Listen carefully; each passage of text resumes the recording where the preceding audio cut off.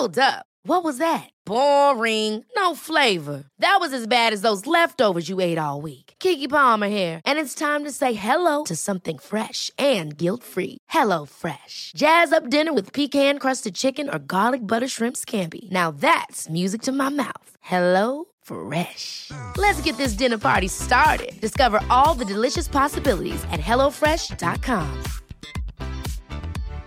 Hi, I'm Daniel, founder of Pretty Litter. Cats and cat owners deserve better than any old-fashioned litter. That's why I teamed up with scientists and veterinarians to create Pretty Litter. Its innovative crystal formula has superior odor control and weighs up to 80% less than clay litter. Pretty Litter even monitors health by changing colors to help detect early signs of potential illness. It's the world's smartest kitty litter. Go to prettylitter.com and use code ACAST for 20% off your first order and a free cat toy. Terms and conditions apply. See site for details. Hey, you there! Do you like independent wrestling? Do you want to see some of the best independent wrestling from around the world? Then we're here to help. WrestleTalk are proud to launch our newest show, WrestleTalk Showcase, where we highlight some of the best up-and-coming talent on the planet and shine a light on some promotions that don't get enough exposure. That includes some of the promotions we've already partnered with, like WrestleGate Pro, which held the first ever AEW match between Hangman Page and Pac, and Will Ospreay's new promotion, Frontline. The first episode, which features WrestleTalk Scholarship winner Callum Newman, as well as highlights of a great match between Ospreay and Robbie X, is available now for free on our YouTube channel. We're really proud of the show and we'd love it if you did too. Support WrestleTalk, support indie wrestling.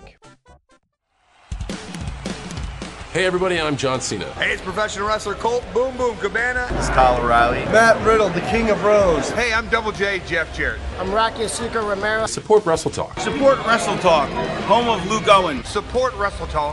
Whatever WrestleTalk is and whoever Luke Owen is, quote the Raven, nevermore. Support WrestleTalk. Do it, bro. But you really should support WrestleTalk, and you should follow them and subscribe right now. Ollie told me to say this, so I guess it's okay. Support Ollie. Support Luke.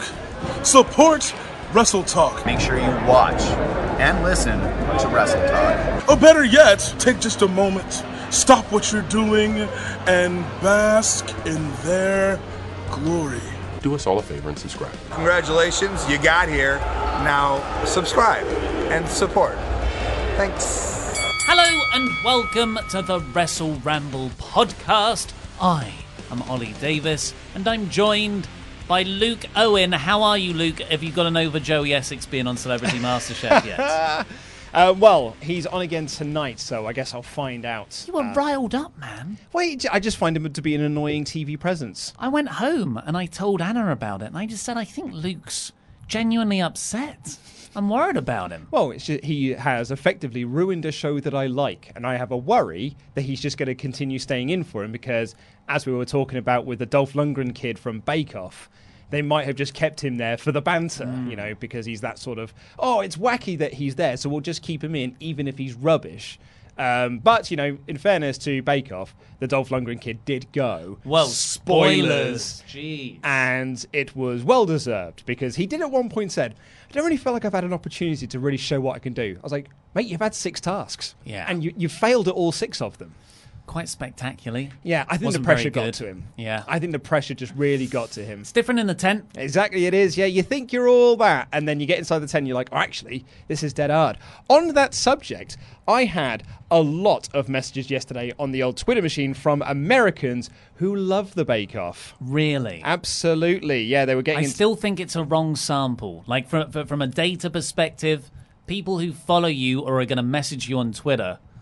They're like like a false positive. Well, they explained that it's on Netflix in the US, so that's how they've seen it. So they actually, and some have messaged me saying, like, I've watched every episode. I think it's really, really great. It's so weird, that, because I don't see it as a binge-worthy show. It's like definitely binge watch It's like it. watching Raw or SmackDown. Like, I don't look at them and go, wow, I'm going to watch 20 episodes of SmackDown this weekend, finish series 400.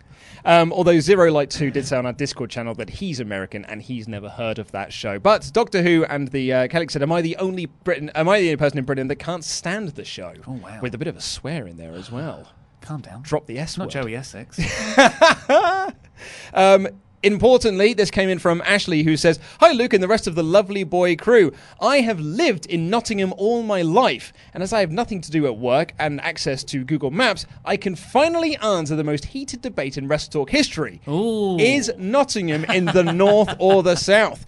The obvious answer is, of course, that we're in the East Midlands, but as this was shunned in an earlier podcast, I've done the maths. The total distance from Land's End to what Google tells me is the highest point in England, the TD3 postcode, is 574 miles. The total distance from Land's End to the central point of Nottingham, NG1, is 333 miles. Oh, wow. This, of course, categorically proves that Nottingham is geographically in the north. Shocked-faced emoticon. Enjoy all the geography expert ripping this apart in episodes to come. Popped huge when I heard you were coming to Nottingham. I've got my tickets to both shows and can't wait to see you guys." Oh, excellent. Well, yeah, everyone else, of course, can get their tickets by clicking a link somewhere. There's a link in the podcast description. That's good. Or just, Google WrestleGate Pro, and you'll you know how the internet works, folks. You're listening to a podcast. Yeah, people are very much on board with how podcasts go. I would feel the North-South debate sort of extends beyond. I know you say categorically it's proven there. I wouldn't. I didn't say. Yes, that. yeah. The Ashley, email. the email Ashley, said, yeah. I would just say that it's also a spirit, like a kind of heart. The North, because in Game of Thrones, the North geographically is huge, and the South is actually a very relatively small part at the bottom because you're more spread out up there. The wildlings and stuff. I imagine that's what it's like in Manchester, and I'm just saying, for me, anything above Milton Keynes. That's the North. You're part of the problem. I just think that the North-South divide here in the UK has become such a thing because the British bloody media essentially created that divide. And when I say the British media, I do mean the I'm going to say right-wing media, who openly publish lies on their front pages, demonised the North so that the South kind of had this wrong idea of what the North was, and that has carried over for the last 30 to 40 years. Interestingly, I don't know if I've brought this up before because I just so happen to be reading a book on British history at the moment. And no, it goes way further back, all the way to Roman times, where there was a north-south divide because, the first part the Romans conquered, the first parts that became civilized in that Western use of the term was Kent, where I happen to be from.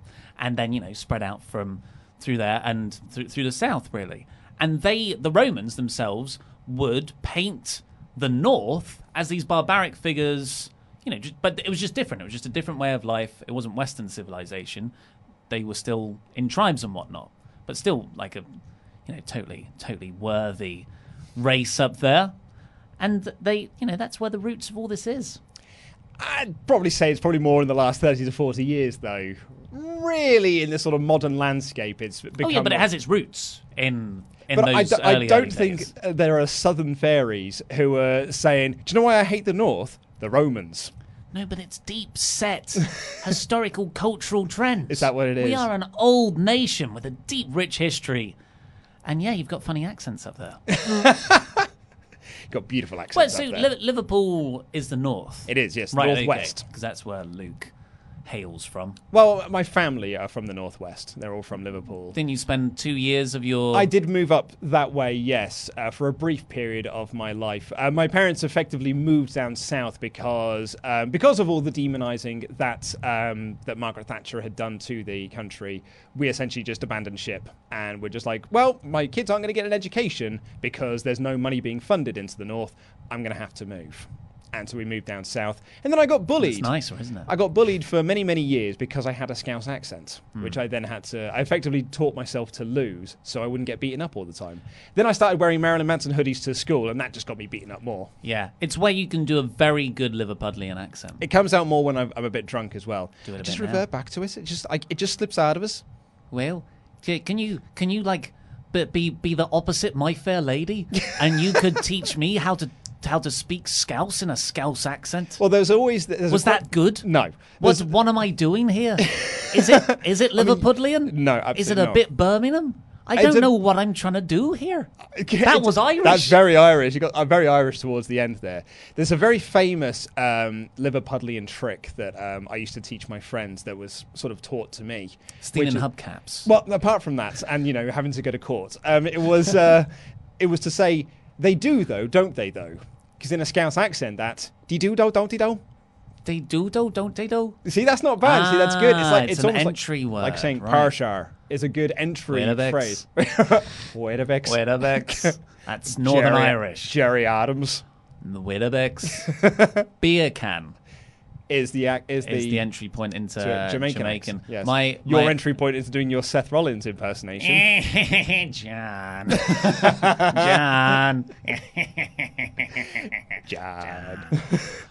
For Scottish, we always used to just go, "Ach!" And that's how you would get into the Scottish accent. I used to be pretty good at accents, but then I had a few bad ones and it rocked my confidence. And now I always start second-guessing myself before I do it. Yeah. So I've just made that part of the act. I'm bad at accents. Well, I wish I was better. Teach me, Luke.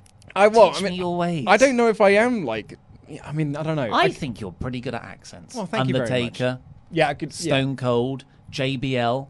Booker T. Yeah. Who can't you do an impression of in the whole wide world? I mean, all the people That you would just be said quicker. then are from the South of America, all within that sort of Texas range. So what I'm essentially doing is a Texan accent. But you're doing different versions of that accent. That's very skilled. Oh, well, thank you very much. Yeah. I'm not Rory Bremner, though. What would you say? say? Very cultural. What would you say is your best accent? My best Scouse accent, because it's the one I fall into the Okay, easiest. of a famous person. So more of an impression rather than an accent. I mean, people seem to really like the Undertaker one. But it's Partridge is one I always go to, because Partridge is the one I used to do a lot when I was a teenager, and people would go like, oh, do the Partridge voice. So I would just do Partridge voice. I'd basically just say lines from the show. Do it. I'd have to say it was the best of the Beatles. It's one of my all-time favourites.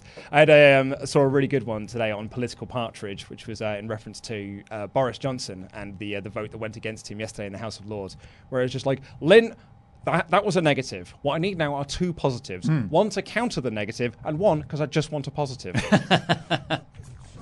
Anyway, we're going to get into the show now, and it turns out that Daniel Bryan and Rowan have split up. Here's the show. Diggity dog. So, Bryan and Rowan have split up because in the main event segment, for a storyline that began 2 weeks before SummerSlam, 5 weeks later, 2 weeks out from Clash of Champions, we've finally got an answer for who's been pushing over scaffolding on Roman Reigns, driving their car into Roman Reigns. It was me, Roman. It was me all along. Big Red Rowan. This storyline has not been done very well. I would say week to week. I feel there was a certain level of intrigue that the creative team were just essentially chipping away every now and again, because I compared it last week to Lost, and I still think it's an apt comparison, actually. In fact, even more it's an apt comparison, because there was a period of time where Lost, the creators of Lost kept saying, they're not in purgatory. They're not in purgatory. We've got a much better ending to the show. And then because they were just booking it week to week and didn't really have an ending in mind, when they got to the end, they were like, nah, it's purgatory. Yeah, let's do purgatory. Yeah, let's just do purgatory. And this feels like, at the start of it was like, it's Bryan and Rowan. It's not Bryan and Rowan. It's not Bryan and Rowan. It's not Rowan. No, it is just Rowan. There is no way they had an end game when they started this storyline. Absolutely none. And even if they did, it wasn't Rowan, and they've changed their minds. And that leads to an inconsistent, badly paced story. Where's Samoa Joe in this story anymore? I know. There have been weeks where I've been super into it. I thought the Buddy Murphy stuff was inspired, and then it felt like a real mystery whodunit. But then, we got the fake Rowan reveal. That's when it fell off a cliff completely. Then we got Bryan getting angry at Rowan, even though it totally could have still been fake Rowan. And you had Roman showing video footage that we could have just shown from day one of this whole murder mystery. Yeah. And it just shows not to look at it. And then the payoff to all of this is Bryan is demanding an apology from Roman Reigns, and Roman comes out And wait, actually, how did this? Oh yeah, so Brian Brian came out for the apology, and he said there are people who do believe him, but he is guilty by association. And what annoys him the most about all of this is that Rowan lied to him, and he doesn't like liars. He, in fact, hates liars. So he would like Roman Reigns to come out and apologize to him because he doesn't want to be labeled as a liar. So Roman comes out, but instantly, like Roman comes out to do his entrance, like not to come out and address Daniel Bryan. He comes out to be like, ooh-ah, to the crowd. And then got attacked by Eric Rowan. He has got his first name back. Ah, really? I didn't notice that. Yeah, I noticed it on Raw. When Daniel Bryan did that statement, he called him Eric Rowan. I thought, that's odd. Then they kept calling him Eric Rowan on this show, and I was like, he's got his first name back again. He loses it and picks it up every now and again. More times than Alexa Bliss has turned heel. I'm glad. Yeah. Because Roman, it's very difficult to keep track of. When I was doing my review today, I'm almost categorically sure I said Rowan instead of Roman on multiple occasions. And even the W of Rowan, that's just an upside down M for Roman. So it's very, very tricky. So Eric Rowan attacked Roman and they sort of pushed him down to the ringside. And in all of this, Daniel Bryan gets out of the ring to try and stop Rowan from doing this, and Rowan pushes him down. He powerbombs Daniel Bryan. He powerbombs Roman Reigns into the steel post, gets inside and gives him the devastating claw slam, which the commentators were really like, oh, man, he's not getting up. Absolutely, you cannot kick out of that move. Over like Rover. And then he gets the microphone and cuts a promo. An excellent promo. It's actually really good. When he picked up that microphone, I thought, uh-oh. Yeah. I had flashbacks to the Bludgeon Brothers times. Exactly. Bludgeon Brothers, Wyatt family, even as Daniel Bryan's second, whenever he's been given the mic to sort of just not be as good as Daniel Bryan on the microphone. Yeah, that seems to just be character restrictions, because he was given a chance here, a main event promo segment on Roman Reigns and Daniel Bryan in there. He's the focus. He knocked it out the park for me. He did well. I thought really he did good really, promo. really good. And he turned up down, but he was like, "Hi, buddy. Yeah, it was me all along. Want to try and slap me again? Want to step in here and try and slap me again? I dare you." Yeah, and then the beatdown continued, and Bryan did go up to him, confronted him, pushed him, and did slap him. Yeah. And Rowan was just like, "Nah, mate." And he was it a claw slam? It was the iron claw slam. Yeah, the iron claw slam through the announcer's desk, and Rowan stands tall to close the episode. Yeah, shouting at Roman, "I'll see you at Clash of Champions. You're going to feel this pain at Clash of Champions." So Bryan had a really nice line in here somewhere. I can't remember what he said, but he was like, "I thought we were friends," or "You were my friend." It was something like that. And suddenly it did make me more into this storyline where I was like, because they have been a team since January. Is it only January? Yeah, it was the Royal Rumble. Yeah. So this is one of those angles where I've not got anything. The execution of this week was really, really good. Rowan looked awesome. Yep. He looked like a proper dominating, an unstoppable monster force. heel. Yeah. Great promo. I'm proud of him. It sounds quite patronising. I hope it doesn't come off that way. I like Rowan. I've never really seen anything properly good from him because he's always been around like Luke Harper and Bray Wyatt. He's always been protected in tag teams and stuff. I just assume it's the other guys doing stuff for him. That singles run that he had in 2011, I think it was. With the gas mask. Oh, the separate one, yeah. Yeah, he had the single run when he was a babyface, when he was the babyface split off from the team, and he was part of that Survivor Series main event with Dolph Ziggler and Cena and Sting and all that. Yeah. So I'm really happy that he's here. And oh my God, WWE are building a new star. So I'm really happy about all that stuff. I'm intrigued by the Bryan Rowan dynamic. I'm intrigued by the Roman dynamic. It's all working there. Where it gets annoying is that this is just a stupid storyline over 6 weeks. If you step out from this episode and look at it in a larger arc, this would have been, because it is like 6-7 weeks or whatever it is. This would have been very easy to plot out. Yeah, like it's not difficult to plot out 6 weeks worth of angles to lead you to the big reveal at the end. And instead, what they did was they just booked it week to week, changed their minds clearly, and just did a lot of guff in there to try and artificially extend it. And we ended up with a very limp storyline that has had a conclusion that's built a star. But it could have been a really big angle that created a really big star out of it. Yeah, and if you're there at home going, but maybe they did plan this all along. Maybe this was the story they always wanted to tell. That's reportedly untrue. It was originally meant to be a 2-week thing. The reveal was going to happen at SummerSlam. Vince was like, no, It's going to be longer, which is good. That's a good thing. That's a good thing. But that's the first very significant change to inflate this 2-week storyline to a 6-week thing. And then Buddy Murphy was never meant to be a part of it. He was only added in because someone saw him, a fan spotted him on that security cam footage on the Roman attack. It was by accident, and that led to a sort of 2-week mini push for Buddy Murphy, who hasn't been seen since, and is now just effectively out of this angle, I guess. So... And Joe's... we said Joe earlier. Joe's yeah. gone. And it feels like people have been coming into the storyline just dropping out. And let's not forget, this whole thing started with a career-altering announcement from Daniel Bryan that never happened. Yeah. So, yeah, ridiculous storyline. Doesn't work for me as a payoff. However, Buddy Murphy got a big push and looks great coming out of it. And so does Rowan. Did he look good coming out of it? He did get knocked out of the first round of the King of the Ring. He looks better. He looks better. He looks so much better. Hey, dude, he got on TV. He got a win over Bryan. Yep. He had a fantastic match with Reigns. I'd say when he was in this storyline, that's when he was good. That was when it was really good. And I actually thought it was going to be the start of something. Yeah. But I just feel that he is going to be that victim of the 2-week push. It's the Mike and Maria Kanellis thing. It's or the OC. You get that sort of 2-3 week push, and then we're done with it. I'm bored. Yeah, bored. Move on to something else. What happened to Aleister Black? You know. So bad story, but I'm very happy that Murphy and Rowan have come out looking really good out of this. So it is like I'm kind of conflicted about the whole story and storyline. But I did like Rowan's motivation.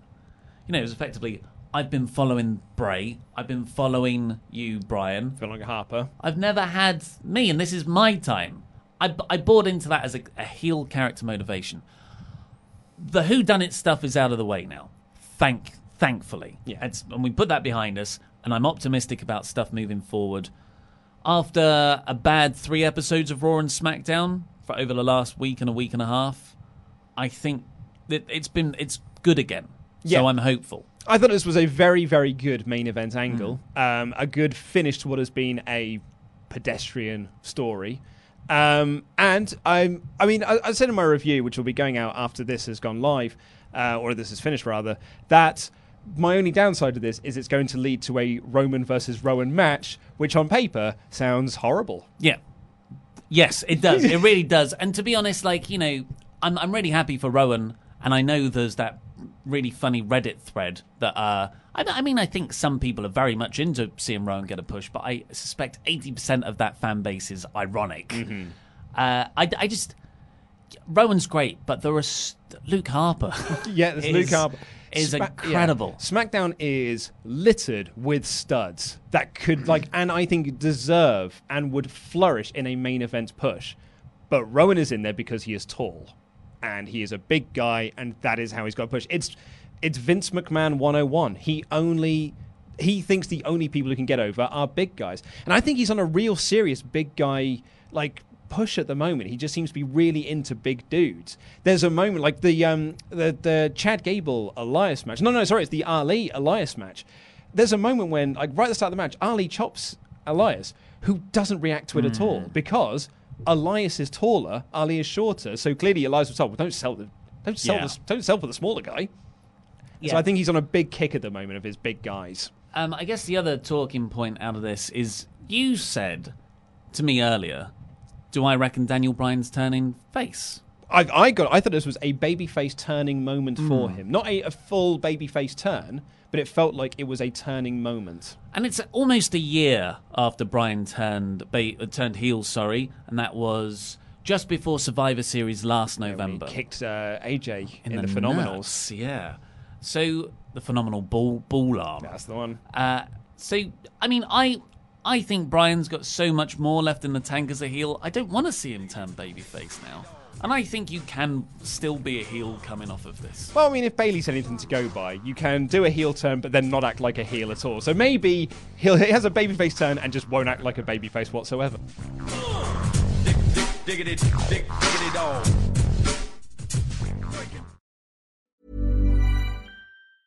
Ryan Reynolds here from Mint Mobile. With the price of just about everything going up during inflation, we thought we'd bring our prices down. So to help us, we brought in a reverse auctioneer, which is apparently a thing.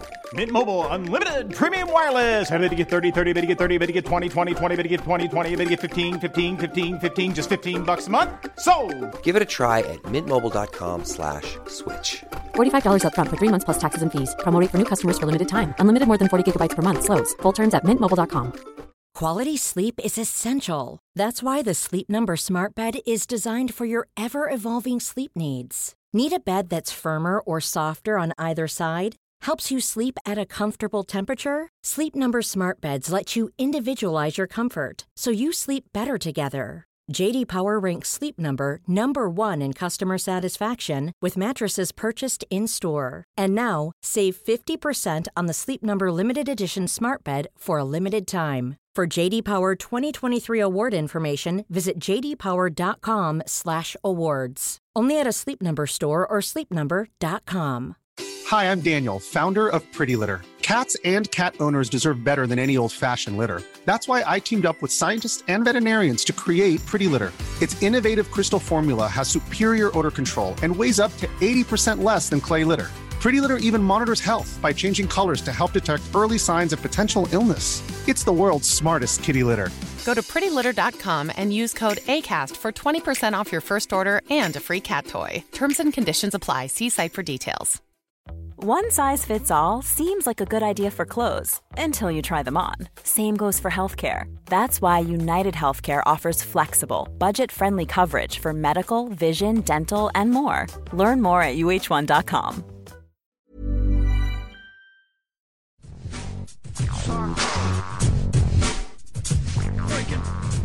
But before we get out of here, we've also got to say thank you to our $25 a month or more pledge hammers on Patreon. So thank you, Kratos' forgotten son, Chris Petru. Yeah.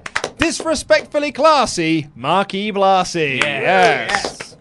Luke's favourite fan, the one, the only, the awesome Bubba. Whoa, yeah, he's awesome. Rob Steiner recliner. Nice, yes. Yo, Adrian! Rocky! Hey! Bad connection, Thomas Lagdon. Nice. Yes, that's a tortured pun. Today's Tom Sawyer, Mean, Mean Pride. I don't know what that song is. Yay. Sure. Leader of the boys, Dalton Sizemore. Woo! Yes. The incredible Tarzo. Yes. Can I do this next one? Yeah, sure. Jeremy spoke in class today. Smith. Nice. Sure. I don't know what he's doing. Bit of Pearl Jam. The chairman of the board, chairperson, and long-running pledge. Absolutely. Leisure Suit Larry. Yeah. Hopefully not the real one. This is a long one. Oh, yeah. The man who wears the gold. The man recognized by SWAF Nation International as the 24/7 champion. Legend! Congratulations on winning that title back. The redneck Dennis Hicks. Yes. And finally, Michael Plowman. That's his name. That name again is Michael Plowman. Thank you. Yeah, very thank you much, all. everybody. Diggity dog.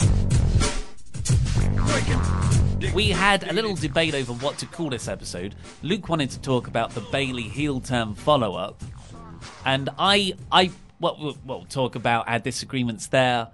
But Chopper Pete said in the Super Chats that's all people want to talk about. So over to you, Chopper Whopper. There has been quite a few now about Brian and Rowan now that you guys have started discussing it. So we'll go through those ones first. Power Packers 90 said, yeah, How I Met Your Mother's this ending, calling it that at the pay-per-view they have Brian attack Roman because he was the mastermind. It's him, Austin. To go back on this and then reveal Brian as the genius. Why? Why would you do that? What possible advantage have you gained? Apart from swerving the audience, because that's how mastermind villains think. Swerve the audience, not the person you're trying to defeat. Yeah. Go Soup 12 said, I'm disgusted. Heel turns, destroying the Straight Veg Society, attempted murder. At this point, Rowan was probably the one who stole the AEW title. A little bit of the bubbly. A little bit of the bubbly. So someone said, ending of Raw. Yay, friendship lives, because Sasha and Bayley are back together. Ending a SmackDown, friendship dies. Yeah. Marcus Roman, not Rowan, Roman, says, wasn't sure if fans were chanting Roman or Rowan. Yeah, I thought that as well. I wasn't sure. It's too similar a name. I don't know. I'm actually surprised they haven't made him change it. Eric. Jack Benner Are you saying Roman or Rowan? Jack Benner says, as much as we didn't want it to be Rowan, at least WWE are giving Rowan a singles push, maybe. Hey, they gave him a singles push in 2011, man, and they've tried before. Although I'd say that was more on the creative side than Rowan's side, because they made him...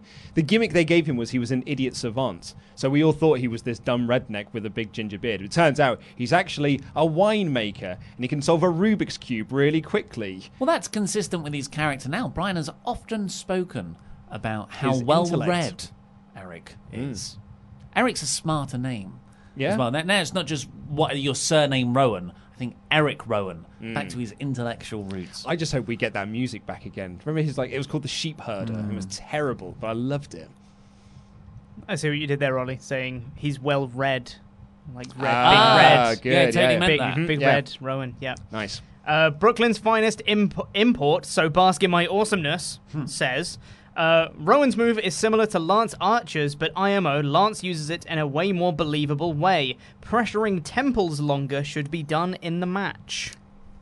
No, but I know, but we'll get that in the Roman match, because there'll be a lot of head squeezing in that match, and then they'll do a real big, I'm going to get the claw on it, and then Roman will grab it and try and get it away from him, and it'll be like, no! Lots of drama. 90% beating up and then 10% coming back. Everything does come back, and those sort of like head squeezes or just claws from the 70s and 80s will come back, just like how the airplane spin was brilliantly brought back by Tyler Bate. Mm-hmm. But I don't think I don't want to see those. It's not to my taste.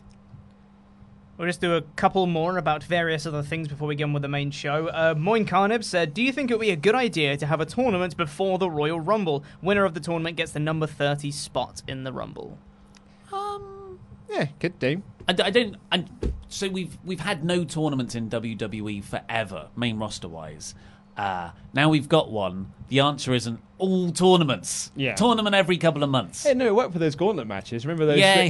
One of them got over, so they just did them every week. Yeah, I don't think a tournament to decide another gimmick match thing. It's too convoluted. But I think 2 tournaments a year max, and maybe a lady one in there somewhere. Like New Japan, you've got the G1, you've got the Super J Cup, you've got the Best of the Super Juniors, and you've got the New Japan Cup as well. Oh, the New Japan Cup, yeah. So that's 4, but only 2 of those really mean something. Best of the Super Juniors and G1.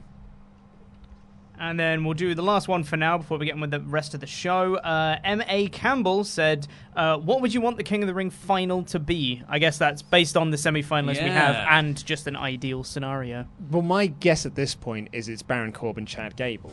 See, my guess is Joe and Gable. I think we're going to have an at odds show today. Well, you say at odds, but it's more... It's discussion. Yeah, it's discussion. It's debate. Diggity dog. So, let's start off with the first one. So I'm very curious, Pete. Based on the Super Chats, what is the general feeling on the Bayley heel turn follow-up? A lot of them are saying that she's a heel in the same vein that Johnny Gargano was in NXT, that he's deluded and he thinks he was doing the right thing, but he's a heel. Interesting, because that's exactly what you said. That's what you said, yeah. Right, so, brief recap of what happened. After the cliffhanger ending to Raw, where Bayley turned heel, paired back up with Sasha Banks, and wailed on Becky Lynch with a chair, she opened SmackDown. I thought, it's something you should tease it until the end of the night, but you had another angle to pay off. So it's a good hot way to open the show. Bayley comes out, same entrance music, same smiles to the crowd, gets down to the ring. She's got the heel makeup on, and she cuts a promo that is about how... and the crowd gave her a lot of heat. Oh, did they? I mean, they popped massively when her music hit, in a babyface way. Then she got a bit of heel heat in the ring, and then the rest of it was babyface heat because she was going against Flair, who they don't like. So when they were wailing on her with a chair, they were just chanting one more time. Oh, I disagree. I thought it was a great crowd, by the way. Oh, really, great crowd. really hot crowd. Really hot crowd. That's 2 back-to-back. That's nice. I thought the entrance didn't get much, but when she was in the ring standing there, I thought that was a good boo, and there was Becky chants. But I don't think then her promo helped the heel heat continue. Okay, I didn't like it. Okay, so I'm going to put my cards on the table. Well, should we say what the promo was first? Totally. Where she started saying how Sasha is her best friend, that she's loyal to her. I hold loyalty above everything else because I'm a role model. I was trying to elevate the women's division, and she's effectively saying all these things as if she's a babyface, but really, it's a bit delusional. It's shades of grey. Yeah. Okay, so I didn't think it was a good follow-up. Yes. I thought that the actions that she took on Monday were not the actions of someone who is a shades of grey babyface. It was the actions of someone who was turning heel. And then, because Sasha is an out-and-out heel, and she was effectively siding with them. And you can point to the Johnny Gargano story a lot, but Johnny Gargano, and all of that, was always doing it so he could turn on Ciampa at the end of it. And maybe that's the aim we're going to get to here, is that Bayley is going to, quote-unquote, turn back babyface on Sasha at the end of it. And if that's the case, that's absolutely fine. But I thought that the Johnny Gargano stuff was a little bit muddled in all of that as well. And the crowd never treated him like a heel. He was just always treated like the babyface. And then that makes the people who are going against him get really muddled reactions because they don't want him to beat them up or them to beat them up. And I don't think the crowd gave Bayley the reaction that WWE wants her to be getting at the moment. And I think part of that is her going up against Charlotte Flair. Well, I see I don't think people are bringing up Gargano in terms of he's gonna turn on Ciampa, Bayley's gonna turn on Sasha. I think it's more of Bayley is doing this like she thinks she's doing the right thing. She still thinks she's the role model, and she thinks like her being loyal to her friend Sasha. That's what it's all about. But that's not what she was doing on Monday. Those weren't the facial expressions she was doing on Monday. The smile her facial expression is awkward, was like, Jan, I'm now a heel. She was doing that kind of heel. So for my money, I was expecting a different kind of heel to come into this. So when she came out just doing the regular Bayley entrance, akin to sort of Sami Zayn just coming out, but Sami Zayn turned it into an obnoxious thing. Bayley's just doing the exact same entrance. I was like, I feel that this is already a misstep. It's less than 24 hours and you've already dropped the ball with this. Then she cut what I thought was quite a boring, bland promo. And I just thought, I'm not into it, Anna. I'm just not into it. And I'd say, I'm willing to be, I'm willing for people to say otherwise. I'm willing to be wrong on this one. I'm willing to be proven wrong on this one. But for me, it didn't work. I wanted to see, because when I think Bayley heel turn, I think we've all in our heads thought, it's going to be, the Hogan heel turn. Like, that's what it is. It's if John Cena ever turned heel. That'd be the real big thing. And this isn't. This is just, it's Bayley, but now she wears makeup. I think if Bayley was properly pushed as a babyface character that everyone loved... But she has been pushed as a babyface character that people are supposed to love, but they have not... Effectively. Okay, booked, right? So, but she hasn't. She's been booked into the ground. She's completely flattened out. No one cares about her. So... I don't, sure, you could just do a complete revamp, and that is one way of doing it. But I think an equally justifiable route of doing it is, now she comes out and she's saying, same music, same style of promo and everything, same look. I'm loyal to my friend Sasha, though. And I think loyalty is most important. I'm a role model. I'm a role model to you. And then, over the weeks and months, she does start to become more heelish and she leans into that more. This is just the next night. And I know I'm giving WWE probably incorrect credit for saying this is part of a longer term thing because their track record does not prove that. But if they are, we can't discount that they might do that. That this could be part of a longer told turn. But you where did, heelish elements come through. You yourself said this was clearly a last minute decision because there have been no seeds planted up until last night's show. And so do you still have then faith that they could go down the path of not just next week just be like, no, she's a babyface again, or actually it wasn't a heel turn, it was, and because for me this was the Roman Reigns thing when Roman kept turning heel on Braun by doing heelish acts, but then would come and be like, no, I'm still a babyface, and this to me still felt like a babyface promo. Interesting. I didn't. I got that it was a heel promo so that the next thing that happened that you found problematic, I actually quite liked was Charlotte then came out. I think Bayley said something that that Charlotte's selfish, and Charlotte came down and said, yeah, I am selfish. But you know what? You're getting with me. With you, you're two-faced, and you said this last week, and now you're saying this now. And it was kind of this... I thought it was a nice, badass heel promo. I didn't get badass from it. Well, it's like, I'm a heel. For me, I thought it was every Charlotte Flair promo we've ever heard. I think it was different. But she's saying, I'm a heel, but I've also kind of got a code where I'm so confident in my abilities, I don't have to do all your little sneaky trick stuff and turns. So screw you. And she goes that they have a little brawl. Sasha comes out and Michael Cole goes, "It's Bayley's best friend." Who said it? Oh, sorry, Todd Phillips. Who cares? And so it was Charlotte who quite awesomely goes straight for Bayley. As soon as Sasha runs down, Charlotte's like, "Ugh, take out one of them." But numbers overcome her and the chairs. I thought it was quite an interesting way to take this heel versus heel feud that they've booked themselves into. But because I thought at the end of this they were trying to turn Charlotte babyface, and I can't see the crowd getting into Charlotte as a babyface. If last year is anything to go by, this WWE crowd is not going to welcome babyface Charlotte Flair. It is a different Charlotte though. It's a more unlikable one. Yeah, but it's a very confident, arrogant Charlotte, and I'm much more interested in that style of... Cause she plays it very well, and all my favourite Attitude Era babyfaces are cocky, arrogant, tweeners. But... Okay, so I feel like I'm being contradictory to myself. Perhaps I'm being the negative Nelly here, and that's fine if one of people call me a negative Nelly. Everyone does anyway. But The Rock was a cocky, arrogant heel, but he was cool doing it. And you made him like, oh man, yeah, it's so cool when he puts people down. When Charlotte does, I'm like, no, you're just a knob. You're just acting like a knob. And I don't fully blame her. I think it's all the writing that she's been given as well. So I don't know if people can then turn around and be like, oh, she's acting like a knob, and I like that now. Well, she's still a heel at the moment. But this could be the first stage of... There's a lot of ifs, ands, and buts about this. Yeah. So, maybe this will turn out to be great. There have been things that I in particular have said, I don't think this is particularly great now. And then later down the line, actually, this has turned out to be really, really good. So there is every chance this could go great down the line. I personally did not think this was a good follow-up to that angle based on what happened on Raw and the reactions and the acting that Bayley and Sasha were doing. I don't think they were the same characters we saw here on SmackDown. I felt that plans have changed in that 24-hour period, and we're now going to do this instead.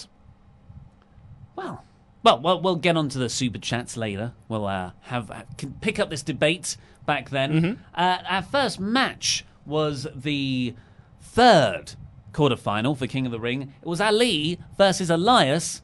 Elias' best match ever. Oh, it's great. Maybe. Really great stuff. This was terrific. Ali's so good. Yes. He is absolutely terrific. And while the Baron Corbin... It's very similar to that Baron Corbin-Cedric Alexander match from Raw.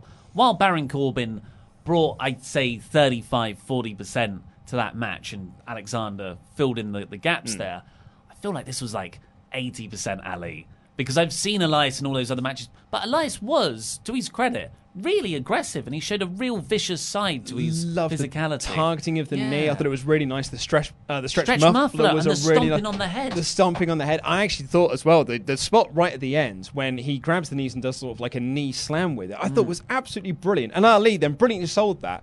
As he got up, or as Elias picked him up, he's like, I can't stand on my leg, so I need to lift it up. And Elias instantly hooked that to hit the drift away.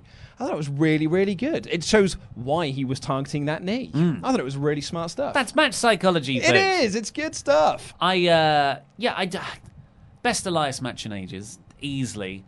I just assumed we were going for an Ali-Andrade semi-final. And an Andrade-Ricochet final. But that's not what we're getting. No. So this really threw me off. Yeah, well, I figured Elias was winning because he's Shane's boy.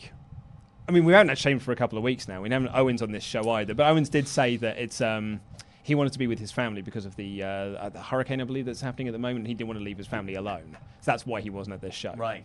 But no Shane on the show either. But I figured because he's one of Shane's boys and Shane worked so hard to get him into this position that they weren't just going to take him out of the King of the Ring tournament at this point. So I figured it's most likely going to be Elias, which means it'll be Chad Gable later in the night because they're doing the underdog story with him, which makes me think it's going to be Elias. It's going to be Gable and Corbin. I mean, like, as soon as Elias won here, you kind of like, oh, so Gable's winning later on. Yeah. So that rather sort of telegraphed that match. Yeah, about Kevin Owens, though. Like, it's so sad, like, how far he's fallen. I get that he wasn't on this show for personal reasons, but, yeah. He was one of the hottest things in the company a couple of weeks ago. And that win over Shane was pointless. Yeah. Because it led to absolutely no consequences. After that, we got Samoa Joe talking to Kayla Braxton about the King of the Ring, and he was just effectively saying, whoever wins the SmackDown side of things, I'm going to king ya. Crown me. I don't know. Yeah. Aleister Black was back in his cupboard, and I like this as well. He was getting really antsy because no one's knocked on his door. No one's been booked to knock on his door, and creative don't know what else to do. So he just started, he took down his ponytail, started undoing his shirt, and he said, "Do you know what? I'm just going to go to the ring and see." Naked. Yeah. Mate, you could have done that from day one, really. You wanted to wait for someone to come to you. But yeah, I thought it was some decent stuff, and I thought, hey, at least we're going to get an Aleister Black match. That was it. It was like, well, where have you been? Not his fault, of course, the presentation of the show. But at least, I was excited. At least we're going to get to see Aleister Black. Shelton Benjamin. That's who he fought later on. Do you get to see him? Fire and Desire then took on Bliss and Cross. I am so over the women's tag division. I think they are. I think WWE have been over it since WrestleMania. Even these four in the ring. I just think they're like, oh yeah, we've got to have this match. Yeah. So, I mean... Yeah, well, Bliss got a hot tag. So they're the baby faces this week. Rose and Sonya won. It was kind of a nice finish, actually. Alexa was up, ready to hit the Twisted Bliss on Sonya Deville, but Mandy and Cross were brawling outside. Alexa just kind of looked out there to, I guess, check on Nikki. Well, that's what I was saying. That's why I don't think it was a nice finish, because I thought Alexa looked like a doofus. Got distracted over nothing. Yeah, I could see, if they are... I mean, if this was a better told story, I'm filling in a lot of blanks here. If they were really good friends, I could see why Alexa would check. And then it's more, there was a slight hesitation, and that's what cost her the match. Like, Sonya got the knees up, and then they, Fire and Desire, hit their pretty cool double team finisher. Yeah, with the running knee, and doing a high-low, sort of similar to the Undisputed Era, or similar to, a lot of tag teams. Yeah. Hundreds of tag teams have used that, and I like it as a combination. But Fire and Desire won. I presume this sets up a title match. But, I don't care about the belts. The crowd didn't care either. And I don't care about this division. You've got these two teams, the Iconics and the Kabuki Warriors. Yeah, and you've now... Who else? They are the only teams now. Yeah. They used to have loads of teams, but then they just split them all up and sort of, just went separate ways with them. And, what annoys me most about this is then we've now wasted months of Asuka and Kairi Sane. Oh my God. Because we had to put them in the tag division. Yeah. Paired them up with Paige, which was a useless decision. And now they're just completely floundering and doing nothing and look miserable. Asuka only seems happy now when she's playing Mario Maker. Yeah, it's nice to see her doing that, though. You don't even get to see her. No. It's just a screen capture. Samoa Joe didn't go home, surprisingly enough, immediately after that Kayla Braxton interview. He was walking around backstage, and he runs into Chad Gable, who's permanently stretching with that band. You never know when you're ready. You never know when you need to go out for a match. And Joe runs into him and effectively says, "You're small, you look like a child, you'll look like a baby on the high chair if you win and have to sit on the throne." It was, Joe, I thought that this was a really, really good promo, I think, because it's not. We've heard all the short jokes, and then, and that's very problematic to making Gable feel like a credible threat. But Samoa Joe said those with a big smile, scary smile on his face, laughing around, and the crowd were laughing too. Like, it was quite an infectious joke making. But then he twists it and he says, "Look, I know those jokes are tired, but it's still affecting you." Yeah, I look in your eyes and I can see it still hurts you. Because you're weak, and that's why you're going to lose. I thought that was great. Like, the way Joe just went from jovial joshing to completely psychologically deconstructing someone. It was just, he's such a good promo. He is 10 centimetres taller than Chad Gable. Really? Yeah. That's quite a lot of centimetres. So you tell your girlfriend. I confuse her in conversions. You blind her with science. Yeah, I don't think... Here's the thing. So we get to the Chad Gable match later. Him being called short is not what has got him over in matches. It's the fact that he's a very good wrestler doing great wrestling is what's got him over. Because the crowd weren't going like, go on, Chad, you can do it. They were like, oh my God, Chad's amazing. Let's definitely get into this match. So I just think it doesn't work. So I think it's effectively pointless. It makes him look like a complete chump and a complete like loser, if anything. Then he keeps getting these shock roll-up wins. They're like, oh my God, I can't believe he won. He's a multi-time tag team champion. Why are we surprised that he's winning a lot? Because I forget that he's a multi-time tag team champion. I'm pretty sure he was a tag team champion earlier this year. Yeah, with Rude, right? Yeah, that was only broken up in this year's Superstar Shake-Up. This interaction here, though, and spoiler, Gable wins later, is why I think it's them two in the final. Yeah, but why then doing all the stuff with Baron Corbin? Because, I mean, Baron Corbin can lose in the semis, spin off it as a feud with Ricochet. And say, oh, it's your fault. I should have just gone through. I should have got the buy. Actually, I suppose, that works nicely for a Baron Corbin character to be like, because he thought he was going to get the buy and he should have got the buy.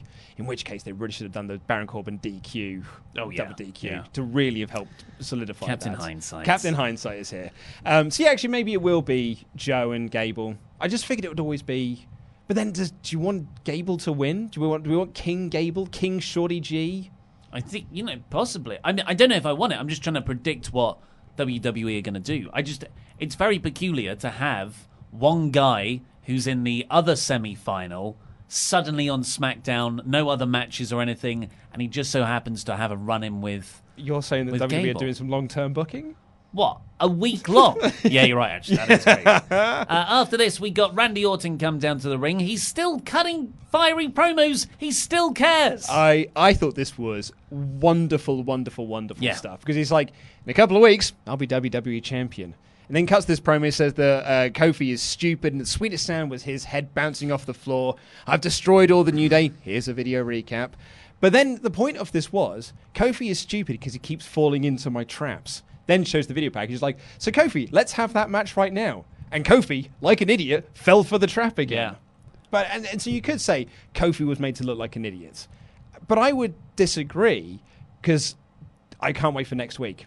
I cannot wait for next week when New Day reunite in Madison Square Garden and they beat up these three fools. And they stand tall at the end. You get the big return of Xavier Woods and Big E, and they finally get their retribution to give you this big, really hot angle to lead into Clash of Champions.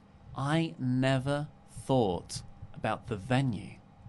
Madison Square Garden.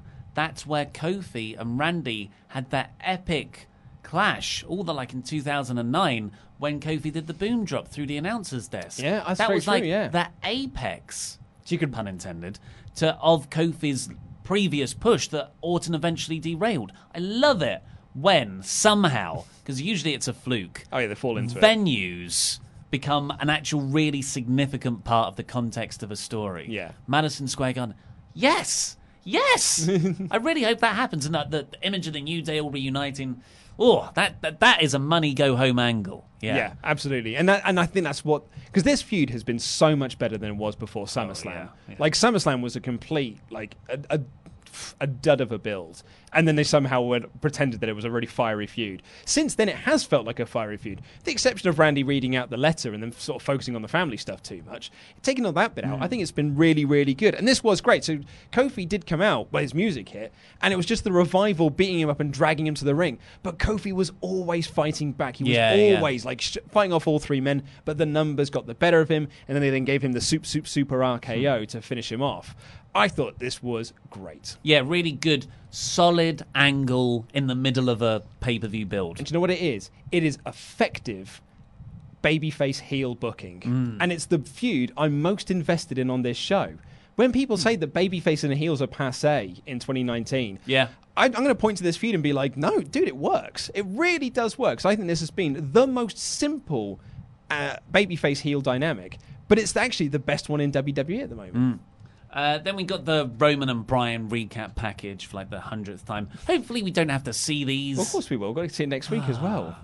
The reveal of, it was me, Roman. And then we got Gable and Andrade in their quarter-final match of the King of the Ring tournament 2019 Vega had a promo beforehand in the ring. I thought she was so good. She's so good at delivering the lines. If you take, yes, the short things are needless, and that's not the most effective way to get Chad over. But this was really good. And Andrade isn't even that much taller than Gable. I know you brought it up about Joe, but Joe's actually much taller than him. Joe's actually very tall. But Andrade is not that much taller. No one is much taller than Chad Gable. He's not Rey Mysterio. You can't keep pretending he's 5'0" when he's actually quite tall. He's not quite tall. He's tall. He is a average-sized man, and he's in the ring with other average-sized men who are pretending that he's Rey Mysterio. He's I don't know if that's his shoot height, 5'8", but that is technically shorter than average. It's 2 inches by an short, inch. It's 2 inches shorter than I am. Yeah. But I don't think I'm a short person. They do the shrink screen ad break, and it turns into a rollicking good match. Yeah, really good. Like there was just so many different spots in there. 3 amigos from Andrade, and Chad Gable reversed it into 3 German suplexes. That was just like, oh yeah, you're going to watch Kurt Angle versus Eddie Guerrero? Yeah. Which is like what both guys are kind of emulating. That was a really nice touch. The double moonsault that Andrade does. With the knees up. Yeah, that was really, really nice. Crowd were buying into all of these near falls and stuff. Yeah. And then they hit the Chaos Theory suplex for a visual pin, but Vega distracts. And then Andrade hits his elbow. And then Gable does what is the most inventive roll-up I've ever seen. He sort of dragged him into this roll-up from a completely not roll-upable position. It was quite magical, really, and got the pin. And the commentators kept going like, oh my God, I can't believe he won. I was like, he had a visual pin. Yes, like, he won quite convincingly.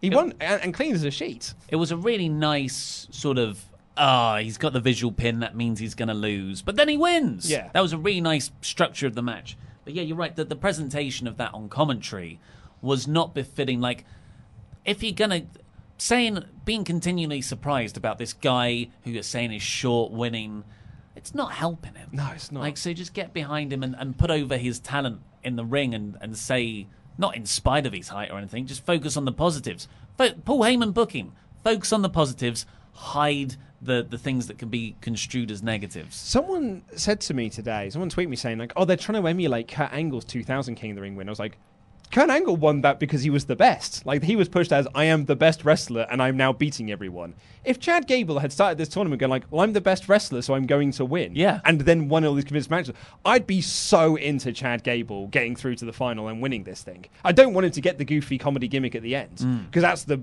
problem with this King of the Ring tournament, is you do have to have the comedy goofball gimmick. So maybe it is better that he's just been called short and not presented as a legit serious contender. What, King Shorty? Yeah, maybe they'll go for both. King Shorty G. Maybe that's the thing, is he'll win the King of the Ring and embrace the fact that he's short, call himself Shorty G, and we'll get King Shorty G. It's a shame, isn't it? Because he could have really taken a sort of wrestling style approach to this tournament, where some of the stories you tell are, I'm Chad Gable, I'm the best wrestler. Like, my speciality is amateur I'm wrestling. an Olympic wrestler. Yeah, and I believe my style is better than your style. And he goes up against, say, Kevin Owens, who's a brawler. It's just off the top of my head, as a different style.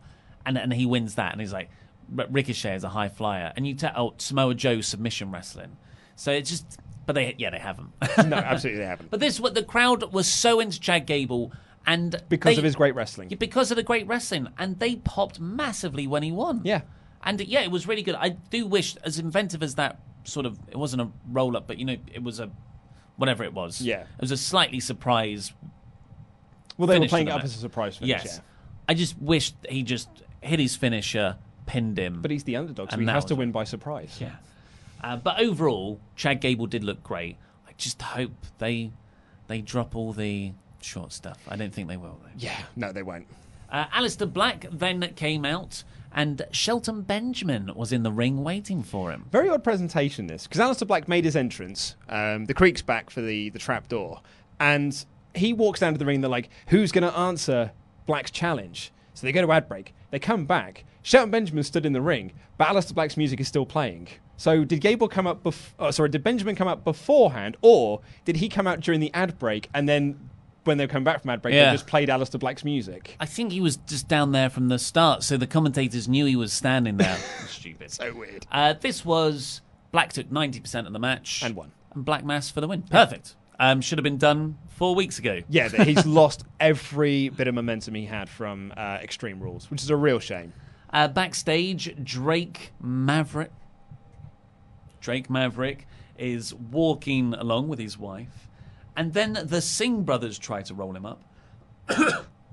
A member of the Lucha House Party rolls by on a production crate. Yep. Couldn't tell who it was. I believe it was Lindsay Dorado. Curtis Axel tries to roll him up, and then Bo Dallas rolls him up, pins him, runs off.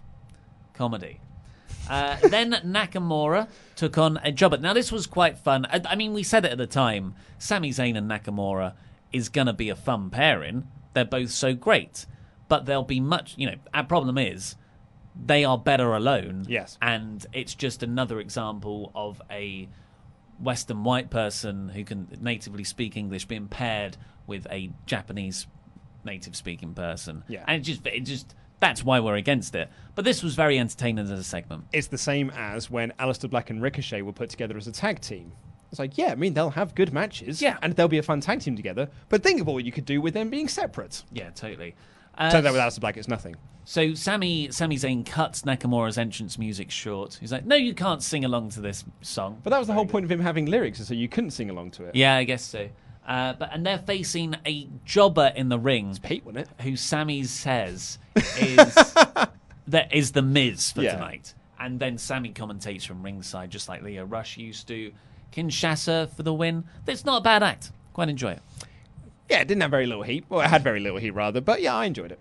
Then the B team sort of ran in to the ring after this, brawled with the Lucha House Party. Drake Maverick won it back in all this chaos. He's celebrating, walking up the ramp, backing up the ramp. Cameras looking towards the Titantron at him. And then rather ingeniously, the sort of coat stand that was holding up the King of the Ring robe and scepter was revealed to be R-Truth. Yeah. Who just took it off him. And he rolled up Drake and won. Yeah. Wrestling. That was a good reveal, and the crowd were like, ha ha, yeah, you got us. It was... But yeah, 24/7 title is rather past it. And then we got the main event of Brian and Roman. Brian, Roman and Rowan. Brian, Roman and Rowan. Roman and Brian. There you go. Rowan, Brian and Roman. I think put Brian in the middle is easier. I would give this a high smack bang in the middle. Yeah, I gave it smack bang in the middle as well. Yeah, I thought it was a perfectly fine show. It was dragged down for me because I did not like the follow-up to the Bayley heel turn. I just think, when I think of Bayley heel turn, I'm thinking there's so much better things we could have done here, and it's, better than what this could have been. Maybe I never bought into them doing anything good with Bayley. And that's why I'm not as disappointed Your expectations as you. were so low. Yeah. Well, my expectations were like, maybe this is my fault. The expectations were set high because I thought the angle on Raw was really, really great. And I really, really bought into it. And I was actually genuinely shocked by the end. That I was like, and I said to myself, and I posted up on Twitter, I can't wait to see what they do on SmackDown. I cannot wait what they're going to do with this Bayley presentation because we've been talking about a Bayley heel turn for so long. So when it was just the same presentation, I was just complete, like all the air was taken out of my sails. Diggity dog. Let's see what you guys thought on the super chats. Right, let's get through all the ones about Bayley. Hey. So, Tim Hart says they're setting up Bayley and Sasha versus Charlotte and Becky, aren't they? Yeah, quite likely. Yeah, and then maybe you build that to a. They all have to team up when it's time to take on the MMA 4 Horsewomen. Well, actually, it's a pretty cool storyline. Stephen Larson posted a much better version of this, which was actually not to do it with the MMA Horsewomen, is that you do the 4 of them in a fatal 4-way at WrestleMania. Oh, that's better. That's way better. Yeah. That's a much better idea. You don't put any of the focus on the MMA Horsewomen. You don't have to conflate things by them having to come together. You just do a 4-way at Mania for one of the titles, or even both of the titles. You do it in like a 2-fall thing. Tim Hart again says, the only reason Seth is marrying Becky is because Bayley stole Seth's true love, the chair. John. Wilson Simons says, looks like they're going with when Gargano was a heel and he thought he was the good guy for Bayley's heel turn, which we've discussed earlier. That's the impression I got, W3 Productions said, from the Norfolk area, I'm assuming that's Norfolk in America, not R1, because that's where SmackDown was. Wasn't there, but glad it was a good crowd. Bayley may be the most sincere hypocrite in some time, really believing she is doing right. Daniel Bryan? Oh, yeah, Daniel Bryan's much better version of that character, yeah. Yeah. Yeah, if they're trying to do what they did with Daniel Bryan, it's even worse then. But Daniel Bryan was much better at that. Ryan B. Bask in his glory, King Chopper Whopper, says Bayley will have the same problem being a heel like Becky did. Also, happy birthday, my liege, King Chopper. Thanks. My liege, King Chopper.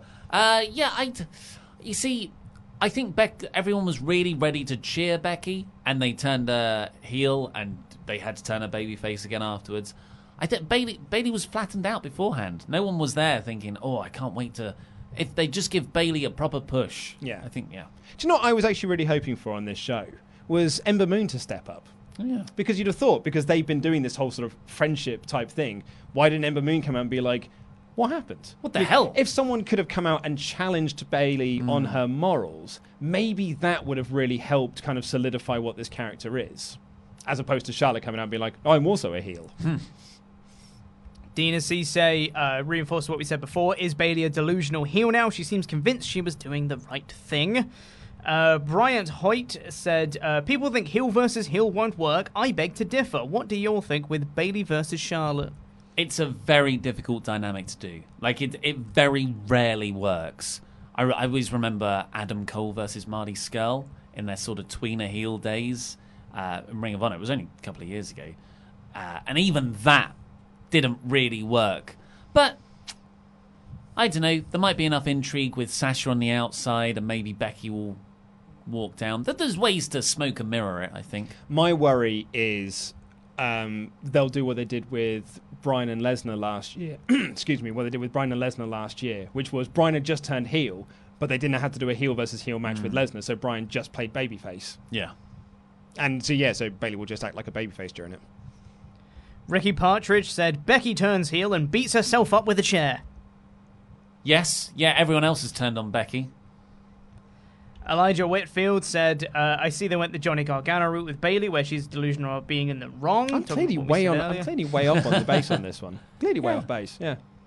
Ryan B. Baskin as Glory King Chopper Whopper says, Bayley saying she did it for Sasha reminded me of the I Did It for The Rock promo. One of the all-time great... I mean, everyone widely regards that as a great promo. And a great push for Rikishi. Off a cage. Wilson Simon said, I don't think it's so much that Bayley is staying with Sasha and that's why she's the good guy. She thinks that she needs to be the champions of when she grew up, not a rebel like Becky. So just trying to emulate like Lita and Trish, I think, and good champions, quote unquote, rather than being a rebel like Becky. But she's still, like, those good champions wouldn't beat up Becky. No. I don't agree with that one.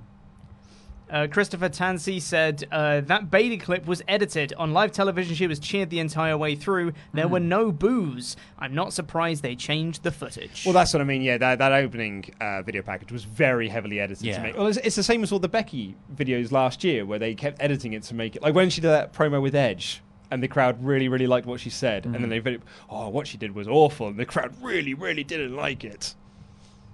Hashim Al-Nasser said, getting sick of seeing all the same faces in the women's division. I miss Ruby Riott. Oh, yeah, Ruby. She's injured. Still, Ruby.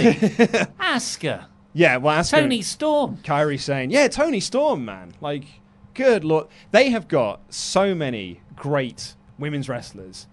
But they don't really care about women's divisions, so maybe it's for the best that they're not there. I also thought I was going to be this off base because all the tweets I had this morning were everyone saying that they thought it was awful as well. Oh, yeah, interesting. Maybe I should check Reddit. Well, it can become an echo chamber Twitter, yeah. Well, so can Reddit. Super Duper Noah said, hi Ollie and Luke, I think the next step to all this Bayley, Sasha, Charlotte and Becky stuff is leading to a winner-take-all four-way at Hell in a Cell. Wow. I think that would be too soon to do the four-way is such a good idea. I think you want to hold that off until like a really big show. I love this name. Firefly Punhouse. Yeah. Nice. Great. Said, I feel like Bayley is definitely meant to be a delusional heel who thinks she's a babyface. I just don't think she's a good enough promo to pull it off. That is a problem. That's a problem. Yeah, that is certainly a problem. Yeah, she can be a good promo because we've seen that in NXT, but she hasn't been a good promo on the main roster. No. We've got several super chats about the King of the Ring, so we'll go through those now. Tristan Thorne said, I was getting Angle versus Guerrero vibes from the Gable versus Andrade match. Mm-hmm. Great showing from both. Also, cheers from Nashville. Cheers to you, yeah. Will Adams, Luke Owen's #1 fan, Cheers. says, about a month ago, Elias started the trend of making fun of Chad Gable because of his height, and now they're in the semi-finals together. Do you think this was always the plan or happy accident? Huh. No, I think that was probably... I think if they were going to start doing Chad as the underdog, they probably had that from the get-go that he was going to make it to the final.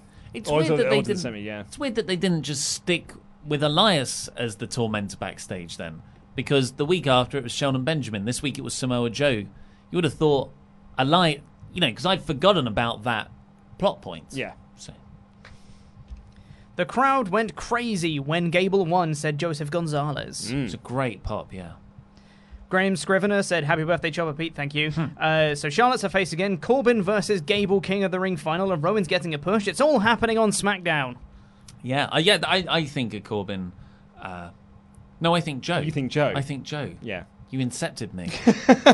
Also, lovely meeting you on Saturday. Yeah. Crazy Lewis said, King Shorty G. Yeah. Could happen.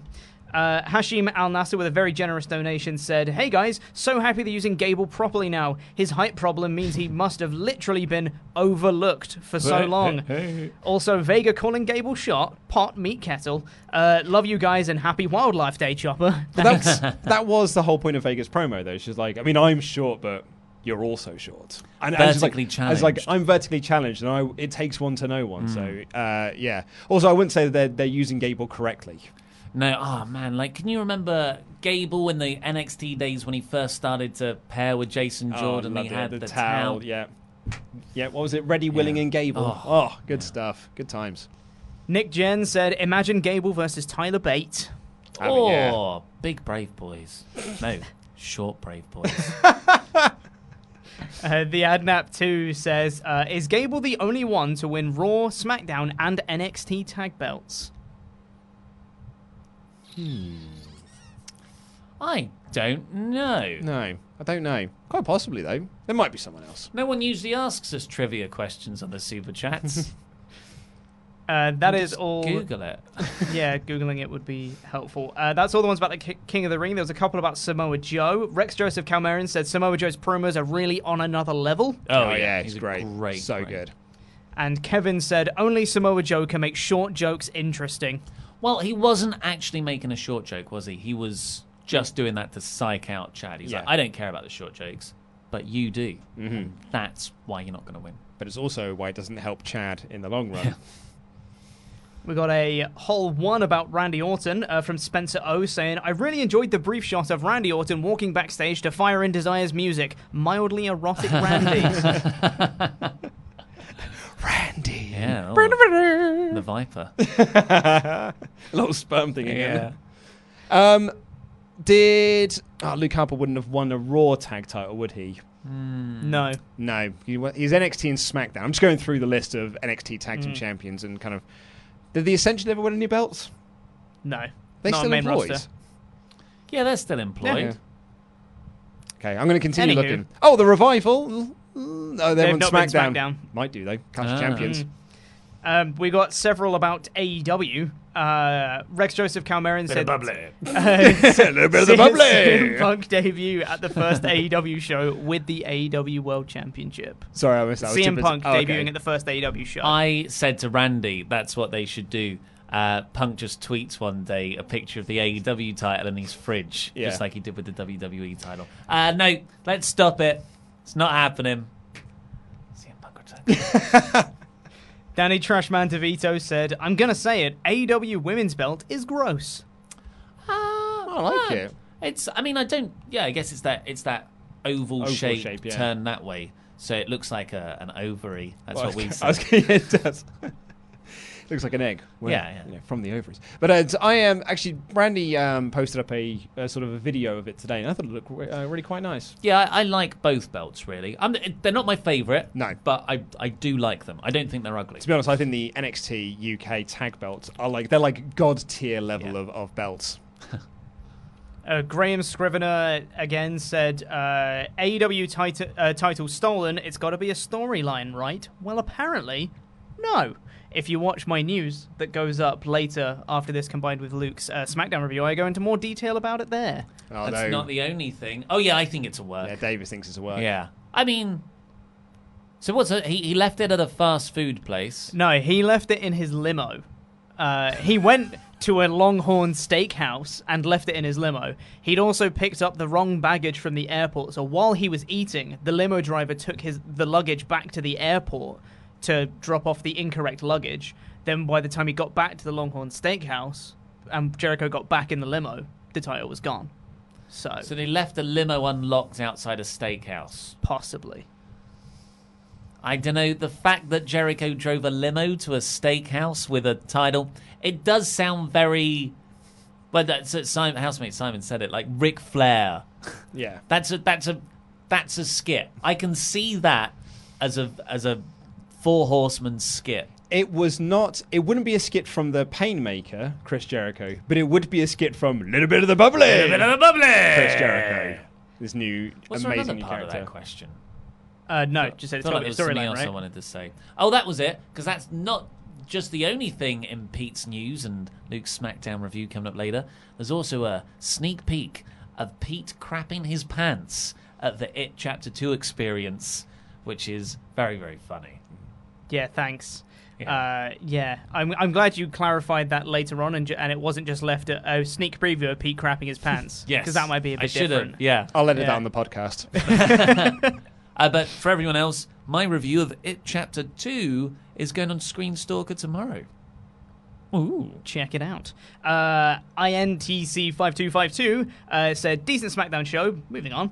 When will AEW make matches count? I'm hoping we get some clarification soon to clear up hierarchy at AEW. Thoughts? I think they've made all their matches count. I think they mean like the win-loss record type thing. It was on the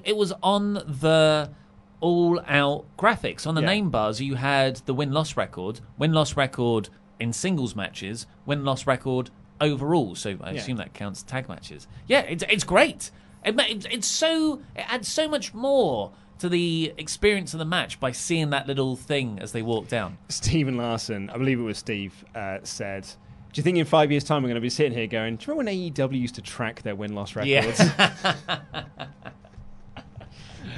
And Norris Campbell, who made us the fantastic sign that he took to All Out. Very, very cool sign. Said, I know I'm 3 days late, but All Out was great live and hoped you liked the poster I made. Here's all the money. Happy Founders Day, Chopper. Thank you so much. It was a very cool sign. I haven't seen Have you not? the Have you not? I'll show it to you. You should get on Twitter more, mate. What's or you Twitter? shouldn't. It's a hellhole. Yeah. It's dumpster fire. While you look that up, we'll get onto the super chats more about Rowan, Harper, Bryan type thing. Brian Hoyt said, can Luke Harper come back now, or is Vince still salty? They need tag teams. Can you imagine Viking Experience versus Eric and Luke? #awesome. I don't think this push is to put Rowan in a tag team. This is a singles push. Luke's not coming back. Oh, that is a cool sign. It's like a was it? The Abbey Road. Yeah. And I'm on a Segway. You're on a Segway. That's an awesome sign. Yeah. There's Pete with a birthday balloon. Well, it's the It balloon. Yeah. And well, it's supposed to be a not birthday balloon, I believe. There's Fakador. There's Simon in a blue shirt. And there's Randy with a laptop doing the news. Amazing. That's awesome. Yeah. Why is Laurie at the front? I'm assuming because Norris thinks that he's the best. Which is true. Nojo Santiago said, what about the forklift? Rowan couldn't drive it. That's a good point, yeah. That's another element of this story that's been completely dropped. WWE themselves said it was an accident. It was an errant forklift driver that knocked them over. Oh my God. But that's just been completely dropped now. Because this story's been made up as it goes along. Yeah. So we should have expected it. William Buhner said, could Rowan be bringing back Harper, which you just spoke about. And Rosford Jen said, more scared of Rowan than I ever was of Lars. That's an interesting point. Yeah, like Lars was a good spectacle on the main roster, but I never really bought into a fear thing. Whereas Rowan there, like he sucked me in with the whole and it was mostly because of that promo. I thought, hi buddy, yeah. We got one about Alistair Black from Arachno, who said, Black talks his room story on the Swerve podcast. He's looking for someone to end his suffering. That's bleak. What's the Swerve podcast? Who knows? I'll have a quick Google. And we got one about Shelton Benjamin. Adnat2 again said, I want Shelton to play a Christopher Daniels role. Well, so like the sort of veteran who wins matches but sort of puts over their opponents in defeat. He's not been built that way. He used to have that sort of character in Ring of Honor when he was with Charlie Haas still. Was it not Kings of Wrestling? World's Greatest Tag Team, yeah. Swerve City podcast. It's a show appears to me on YouTube. Alistair Black and Vega were on there. Now we have the miscellaneous super chats. First off, Lincoln Jack Donme said, a little bit of the bubbly. With the hashtag Brave Boys. We've been doing a lot of those memes today. My favourite is the Limp Bizkit one. Pete, yes. Would it be a pain for you to get that little bit of the bubbly video up and put it on this screen so we can enjoy it? Because I don't think we'll be demonetized for that. You guys might need to fill for some time. We'll fill for some time. Do you want to plug WrestleGate? By just saying a little bit of the bubbly. little bit of the bubbly. So WrestleGate. There is a link in the video description below. If you go there... I wasn't geared up to do a plug. Now I'm tripping over my words. We're doing a live Wrestle Ramble show on Saturday, the 5th of October in Nottingham, the UK.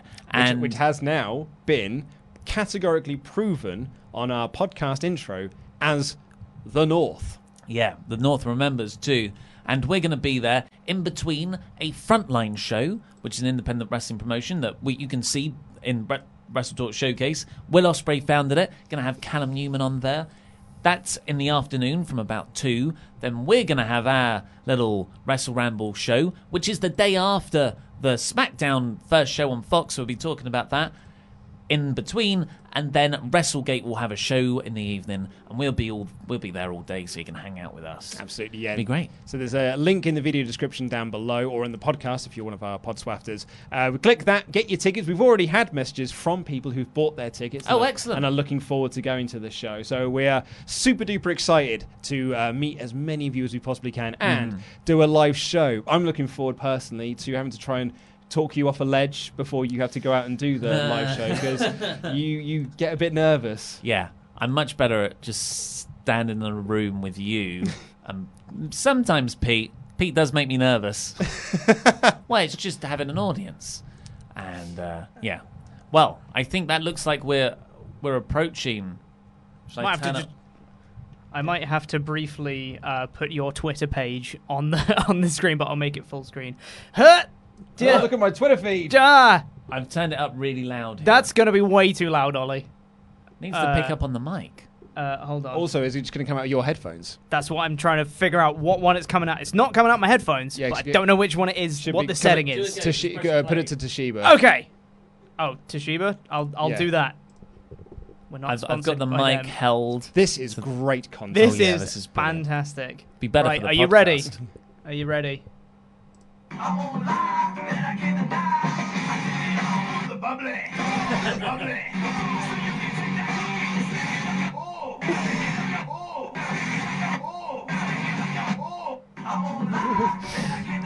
little bit of the bubbly. That might get us demonetised, though. Yeah, I thought you were going to do the non-Limp Bizkit version. Fred Durst is going to be so mad at us. He needs the money as well. His movie's tanked at the box office. What you wanted from me. No. It's fine. Carry on with the super chats, Dave. Do you want us to fill the time again? No. It's all sorted. Totally. I'm ready for this. He's got this. What do you mean? Finn K said, "Nice. Happy birthday to Beyonce and King Sweet Pete." Sweet Thanks, Pete. Sweet Pete. It's a new one. Shorty P. Jesse Venable says, happy leap year to a Whopper the Chopper King. I'm at work, so I can't watch live, but truly enjoy morning lovely chats with the Brave Boys. Hashtag Fiendslayer. Brave Boys. Wait a second. What's the men's right organization in the States called? They're not called Brave Boys, are they? The KKK? No. I don't want to... Oh, no, Oh, wait. No, I think we're okay. We're okay? We're okay. Yeah, Brave Boys can be our thing. Brave Boys. Yeah, we're men's good. We're good. rights. I'm just going to quickly double check. James Crandall says, Luke, that's the shirt I wore to SmackDown. Oh, well, yes, it's a cool t-shirt. This is OG Undisputed Era. No, I think we're okay. I've done a quick search for it. Lincoln Jack Domi again said, Wrestle Ramble with the boys and a little bit of the bubbly. It's so good. Also, I'm completely, in the space of 3 or 4 words, I've turned a corner on Jericho. I love him again. That super chat continues, and I think this works a lot better written down than said out loud. P.S. They should rename the Super RKO. It says Shatter RKO, but the R from Shatter. Right, so when you read it out, it doesn't quite read the same. It's kind of a swear when you read it that way. Got my glass of bubbly here. Yours? Have you got a glass of bubbly? We should get some. We should. Yeah. Bubbly Zach, with the boys. Zach Icon Lindner said, happy Wednesday, Chopper. Don't drink too much water. I guess so, but... what advice? Yeah. Chris Field... usually people say drink more water. Drink more water. I don't think I've drunk enough water today. Yeah, I've definitely haven't drunk enough water today. I don't know where my drink is. This is Pete's special top juice. Top quality content right here. It's Chris Field says, hey from Texas, my 4-year-old Alexander wanted me to super chat that Luke Owen is his favourite. Oh, thanks, guys. That's very, very sweet of you. It's very nice. Thank you very much. You're the best, really. You're the best ones. Cotton Candy Lover said, what a lovely time with the Brave Boys. Lovely time with the boys. Lovely bubbly with the boys. Lovely bubbly with the boys. You know how you said you wanted to give me a load of extra gimmicks? I think we're just giving this stream extra gimmicks This now. is a very rambly stream. It is. William Buhner said, Ollie and Luke are the Batman and Robin of YouTube. Yeah, Shotgun Robin. You were going to say you wanted to be Robin, well, right? I was going to say I assume I am Robin. But I'm going to be the... I'm going to be Nightwing Ricochet. But I'm going to be the Damian Wayne version of Robin as well, where I'm like, really though, I should be Batman. Dave, the Aussie Experience Humphreys said, hi, King Copper. Luke and Ollie is the reason the WWE had to reveal the truth because fake Rowan to AEW confirmed he stole Steel, Jericho's title belt. Potentially. That actually sounds like the sort of thing that the Bucks would do on Being the Elite, where they would reveal, they'd have someone say, we finally found who it is. They take it off and reveal it's the exact same actor. Look, AEW shouldn't take shots at WWE. They should just focus on what they're doing, create their own thing, and get fans that way. However, that's really good. Yeah. They should also do that. On Being the Elite, not on the first episode of the TV show. No. Open with it. Ryan Egela said, the best part of Hurricane Dorian is that I get to catch you guys live. However, because of the storm, I've been out of work for 2 days now. Oh, mate. Well, yeah, buckle down. Yeah, that's what you decided yesterday was the new term. That is a term. Yeah. Buckle down. Have a bit of bubbly. I think it's because we kept saying buckle in. Yeah. Yeah. It's interesting that the inversion, buckle down and buckle up, kind of mean the same thing. Anyway, Jamie... Language is fun. Jamie T. says, there's a Stone Cold University SCU shirt on WWE Sharp. So it's like SCU. Yeah, but they've always had the Stone Cold University. That's been a long-standing gimmick for Austin. The more you know. Tyler Bailey said, happy Christmas, Shorty C. Pete. Hashtag lovely time with the boys.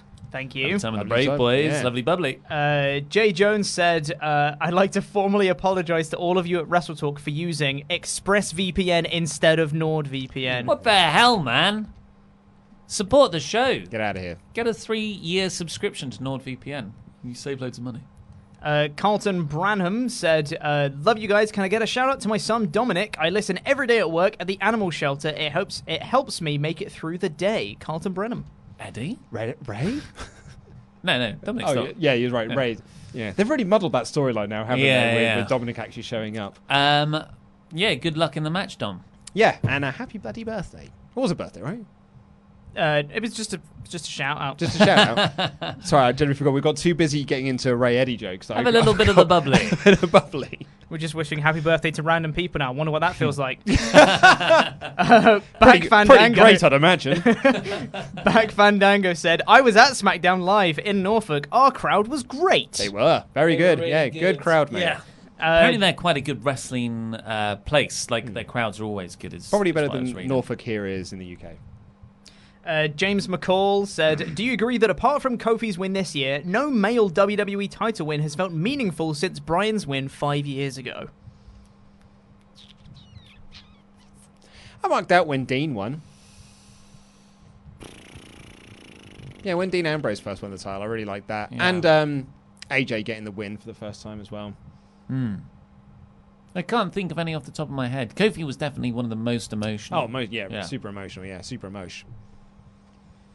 Now we get to the super chats that have come in since I started going through the other ones. Kevin said, I think Renee doesn't want to consummate her marriage. She stood there looking at Drake getting pinned when she could have helped him by breaking up pins. That's a good point. She doesn't want to get involved, though. Yeah. Sorry, 2 seconds. A.Zio Smith said, Sasha wins, Bayley retains, then win the tag belts. Sasha wins, Bayley retains, win the tag belts. All Two-man the gold. Two-man power trip. Two-woman power trip. It's worked so well for the men's main event scene on Raw. Mm-hmm.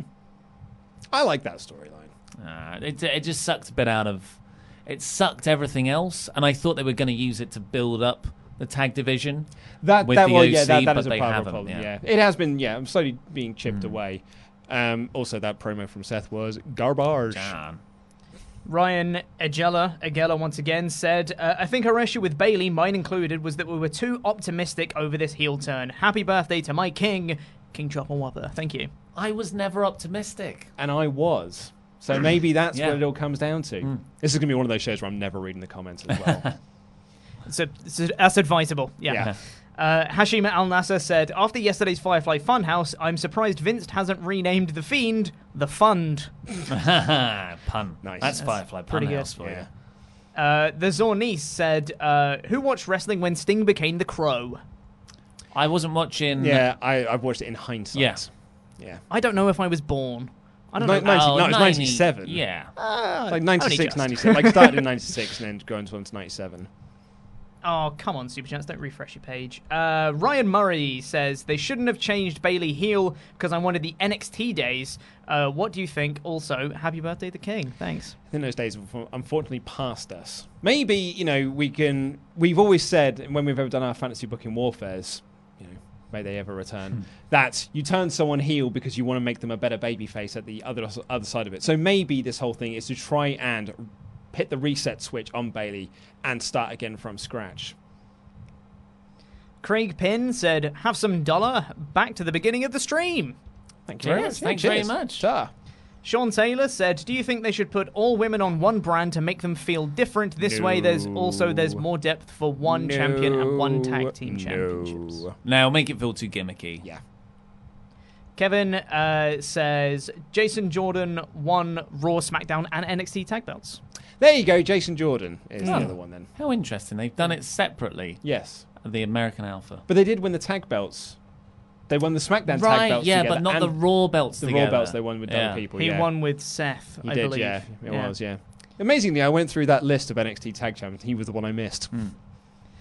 Simon Ganji said, King of the Ring prediction. Next week, all 3 will get pinned, moving them all on to the finals for a fatal 4-way. Then all 4 will get the pin to become the first Council of Kings. Oh, dear. Council of Kings. The Round Table. Yeah, that's a League of Geeks waiting to happen right there. What they call the League of Nations.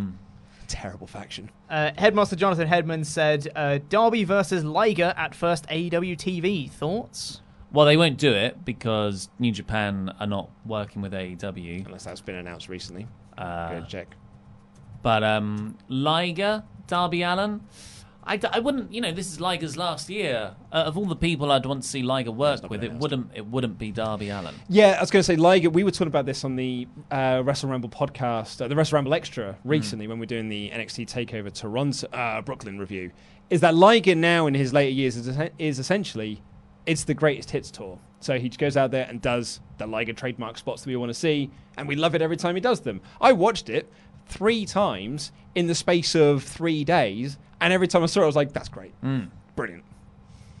Trenton Brown says, Jericho wouldn't have had the belt stolen if he ate at a Cracker Barrel like a company man. That's the big heel move. Yeah, I was going to say, Jericho did say as well that Cracker Barrel provided the catering for All Out. I'm going to reach out to Cracker Barrel, see if we can get some sponsorship. Scorp18 is Elite says, Vince McMahon stole the AEW Championship. He was jealous that it looks better than the WWE Championship. I think he looks at that belt and goes, what a stupid wrestling belt. You can't turn that into a toy. Yeah. Kids aren't going to want to buy that.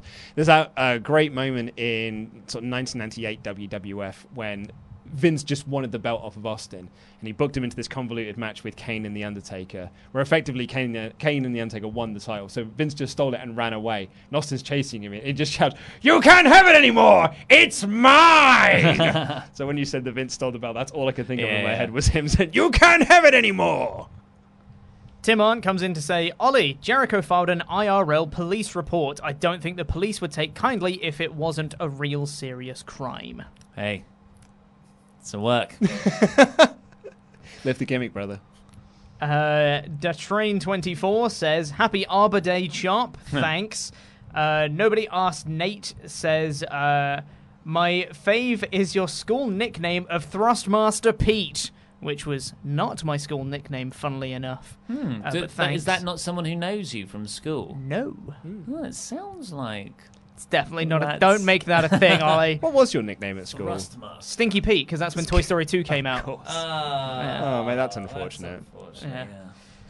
Clifford Miller says, it's my 34th birthday on Friday. Can I get a shout-out and hope to talk with you guys more?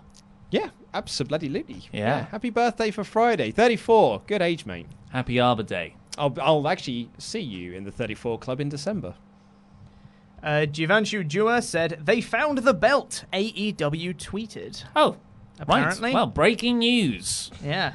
Followed up with that. Brilliant. That means our news is out of date now. Yeah. The Barbara Cosplay says, not sure if you've seen, but Tallahassee PD have found the AEW title, but they've now deleted their post. Yeah, Chris Jericho, we have something that belongs to you. Celebrate with hashtag a little bit of the bubbly. A little bit of the bubbly. Brackets, responsibly, of course. More information to follow. Hashtag found it. Hashtag championship belt. That was from the City of Tallahassee Police Department on, maybe that's Instagram, or maybe that's Facebook. I don't really know how they work anymore. But yeah, All Elite Wrestling said case solved. It's all the work, Ollie. That big payoff, we've just got it right there. Yeah, that's bad signs for long-term booking in AEW. Oh, sweet! There's a little bit of the bubbly GIF now as well. Fantastic. They rushed that. They rushed that. Ryan Aguila says, to my king, my last name is pronounced Egler. There we go. Right. Happy Valentine's Day, King Chocolate. Thank you. Crucially, WrestleTalk.com have also just posted up about that story. So if you do want to have any more information about it, I would head on over to WrestleTalk.com. Absolutely, yes. Jesse Zombie Blaze says, Roman versus Roman is the WWE version of Mario versus Wario. Salutations from Texas, my dudes. Love your podcast. And the bubbly. Little bit of bubbly. I loved the introduction of Wario into the Super Mario series. It was in Mario Land 2 on the Game Boy. Genuinely, like when that game came out, it blew my mind. And I was like, it's another Mario, but it's a bad one. It's great. And finally, thank you to Gordon Maston, DC Big Dog, and Saif Chowdhury for donating, but with no message. Thank you all so much. Thank you very much.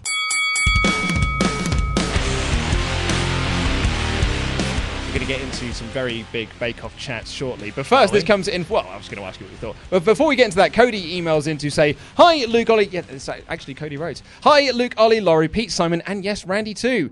You may or may not recognise my name from the various emails I've sent over the years being a SWAF Nation member. The most recent one I sent a few weeks ago talking about the back problems I've been experiencing for over 12 years now due to PRP injections. And I was due to have PRP injections in August. Well, as of sending this email, I'm at home recovering from the injections injections, which took place on Monday, the 19th of August. The injections went well, although painful, because I was not sedated, and for the rest of the week, I will be relaxing at home, recovering. After listening to the Tuesday podcast, I wanted to send this email as a general praise to everything that you guys do at WrestleTalk. Believe it or not, but I've enjoyed every segment ever done on the podcast, from Rusev Hayes' Porridge Corner, Poetry Corner, Spoon Talk, Get Betters, Agony Arts, various hot topic debates, and yes, even the iTunes reviews. I was one of the super chats. I was one of the original iTunes reviews back in 2017 when Ollie first started to read them off. I enjoy all the content provided on the YouTube and podcast channels. I truly believe I'm part of something very special with being a supporter of WrestleTalk, so don't let all the negative comments and criticism get to you, because I love all the content you provide each and every day. I thank you for so much from the bottom of my heart for giving fans this forum of communication with you all. Even days when the back pain is unbearable, I know I can listen to a podcast ramble or a YouTube video and feel like I'm having a lovely time with the boys. Lovely time with the boys. If you guys can fit it into your schedule, I'm getting married to my girlfriend of over 10 years on October 5th in Long Beach, California. And yes, it is a beach wedding, so dress accordingly. Fly over to LA and catch the first episode of SmackDown Live on Fox from the Staples Center with me and my buddies, and the very next day you can come and watch a beautiful wedding. From your loyal Swap Nation supporter, Cody Buckingham. Attached are some photos of my fiance and I, and some buddies from Double or Nothing earlier this year. Wow, he got to go. So that's Cody there with his buddies at Double or Nothing. Which one's Cody? It's this guy right here. Nice. And then look at this wonderful picture of him and his fiance posed under a little boardwalk thing. You've got no shoes or socks on. It's sweet. I find romantic pictures cringy, but that's really nice. I think it's thank lovely. you for it. Is lovely. It is lovely. I think it's lovely, actually. But also, I don't think I would do it. You did it. You did the Prince Charles. That's nice. See, that's a bit cheeky. That's funny. That's a save the date picture. Yeah, I like that one. Oh well, that's my favourite one. You dressed up as some form of wrestler. Who is that? Could it be John? It must be John Cena, surely. It must be like Doctor of Thugonomics John Cena. Yeah, it must be. No, it's not Spirit Squad. No. It's wearing white. Well, congratulations. Congratulations October 5th, to you. Is it? October 5th, yes, which unfortunately we can't go to because we're going to be doing a live episode of the Wrestle Ramble. It's almost like we planned this. Which we actually didn't. I feel bad about saying, having that knee-jerk reaction to that lovely photo you just showed me. Your knee-jerk reaction was like, well, that's gross. Well, no, I didn't say gross. And stop doing it, you weirdos. I didn't say gross. I'm not going to say anymore. He was probably really looking forward to hearing I know. I feel awful now. He did actually send a follow-up email to that. We could edit that out, but I'm honest. But I'm not going to. He actually sent a follow-up email to say... at the time finish the plug. I finished the plug once you've done this. As of the time of sending on September 4th, I am doing a little better after 2 weeks from the PRP injections. I'm back on track to finally return to work on September 16th after being off since June 18th. Just wanted to say that all the content put out made this whole being on medical leave process much better to deal with and cope with. After hearing on the Raw Ramble that you and Ollie have the live podcast on October 5th in Nottingham, I'm slightly bummed that my favourite wrestling podcast and YouTube show won't be able to crash my wedding on the same day. If you remember, give my wife and I a shout out during that live Ramble. Nothing but love, Cody Buckingham. Yes. Well, we don't know if we're going to be able to live stream the Ramble yet. No. We do not know the internet capabilities because, like I said, it is the North. Do you want to do a quick plug which is for categorically proved now? Yes, there's a link in the video, in the podcast description. There we go. Where you get, if you buy tickets to both the Frontline and WrestleGate shows that day, you get to see us for free. So it pays for itself, really. Mm-hmm. Or you can spend £12 and you can just watch us in the middle of those two shows. Frontline shows in the afternoon, which is the Will Ospreay founded promotion, and then you got WrestleGate in the afternoon and in a more evening time. And of course, head on over to patreon.com/WrestleTalk and get involved as a Patreon pledge hammer, because the poll for Wrestle Ramble Extra has now gone live, and it is officially our most controversial poll to date. There has been so much chat from people very upset about one of the inclusions. I think if I've learned anything this year, and it's not related to any larger national debates going on at the moment, it's that democracy is tricky. Yes. That is purely a lesson learned from our channel and Patreon. Yes. Nowhere else. No. Everything else is going swimmingly. Yeah. But when you put votes to people, the public or fandom, not everyone's going to be pleased. Yeah, it's so the poll has essentially come down between All In, which is currently on 27% of the vote, and WWE Unforgiven 2006, which has 26% of the vote. So it is very, very close at the moment. But there are people who were mighty upset that All In was included because you and Laurie did a review of it last year, which we forgot.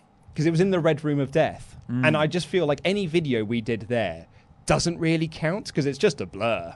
It's weird that this time last year we were still recording out of a makeshift music studio in an industrial estate 5 minutes walk from my house, and then doing all of our office work in your front room. Yeah. It was a good summer. It was a good summer. It was actually quite a nice summer because I did not do any travelling. There was no commute for me. And I got to use the Victoria line, which I think is among the nicer lines. Yes, on London's underground service. Good speed, clean, airy. 24 hours at weekends. Yeah, it's very, very good. Short. But I mean, all in, I am not against doing a Wrestle Ramble extra review of. Because we go more in depth. Exactly, we go more in depth. We're going to go all in on it. Luke never did. I've never seen it. You've never seen it? I've watched bits of it. I've watched bits of it because we did Omega Pentagon for Ramble Club. Sure, yeah. But that and the Over the Budget Battle Royal are the only matches I've actually seen. Yeah, it's a really fun show. I mean, like Hangman Page and Joey Janela. I think it would be a really interesting show to do a year after all that stuff and all the things that came out about it. But I totally understand why people would be annoyed. Wrestle Ramble Extra was originally devised to show more classic pay-per-views. That's exactly it, yeah. But we had messages on Patreon, Discord, and on Twitter to say, hey, guys, you've already done it. Anyway, do get involved in it, though, because if you really don't want us to do it all in, you have the power to say so. Head on over to patreon.com/WrestleTalk to get involved. We'll be back tomorrow with the NXT Wrestle Ramble. Sorry, Blake, we didn't get to your email, I'm afraid. Pete, is it me and you tomorrow doing the NXT review? I'm just going to say yes, it is. Yeah, yes, it is. Okay, cool. But anyway, we'll be back with the NXT review. Take care. I love you all. Goodbye.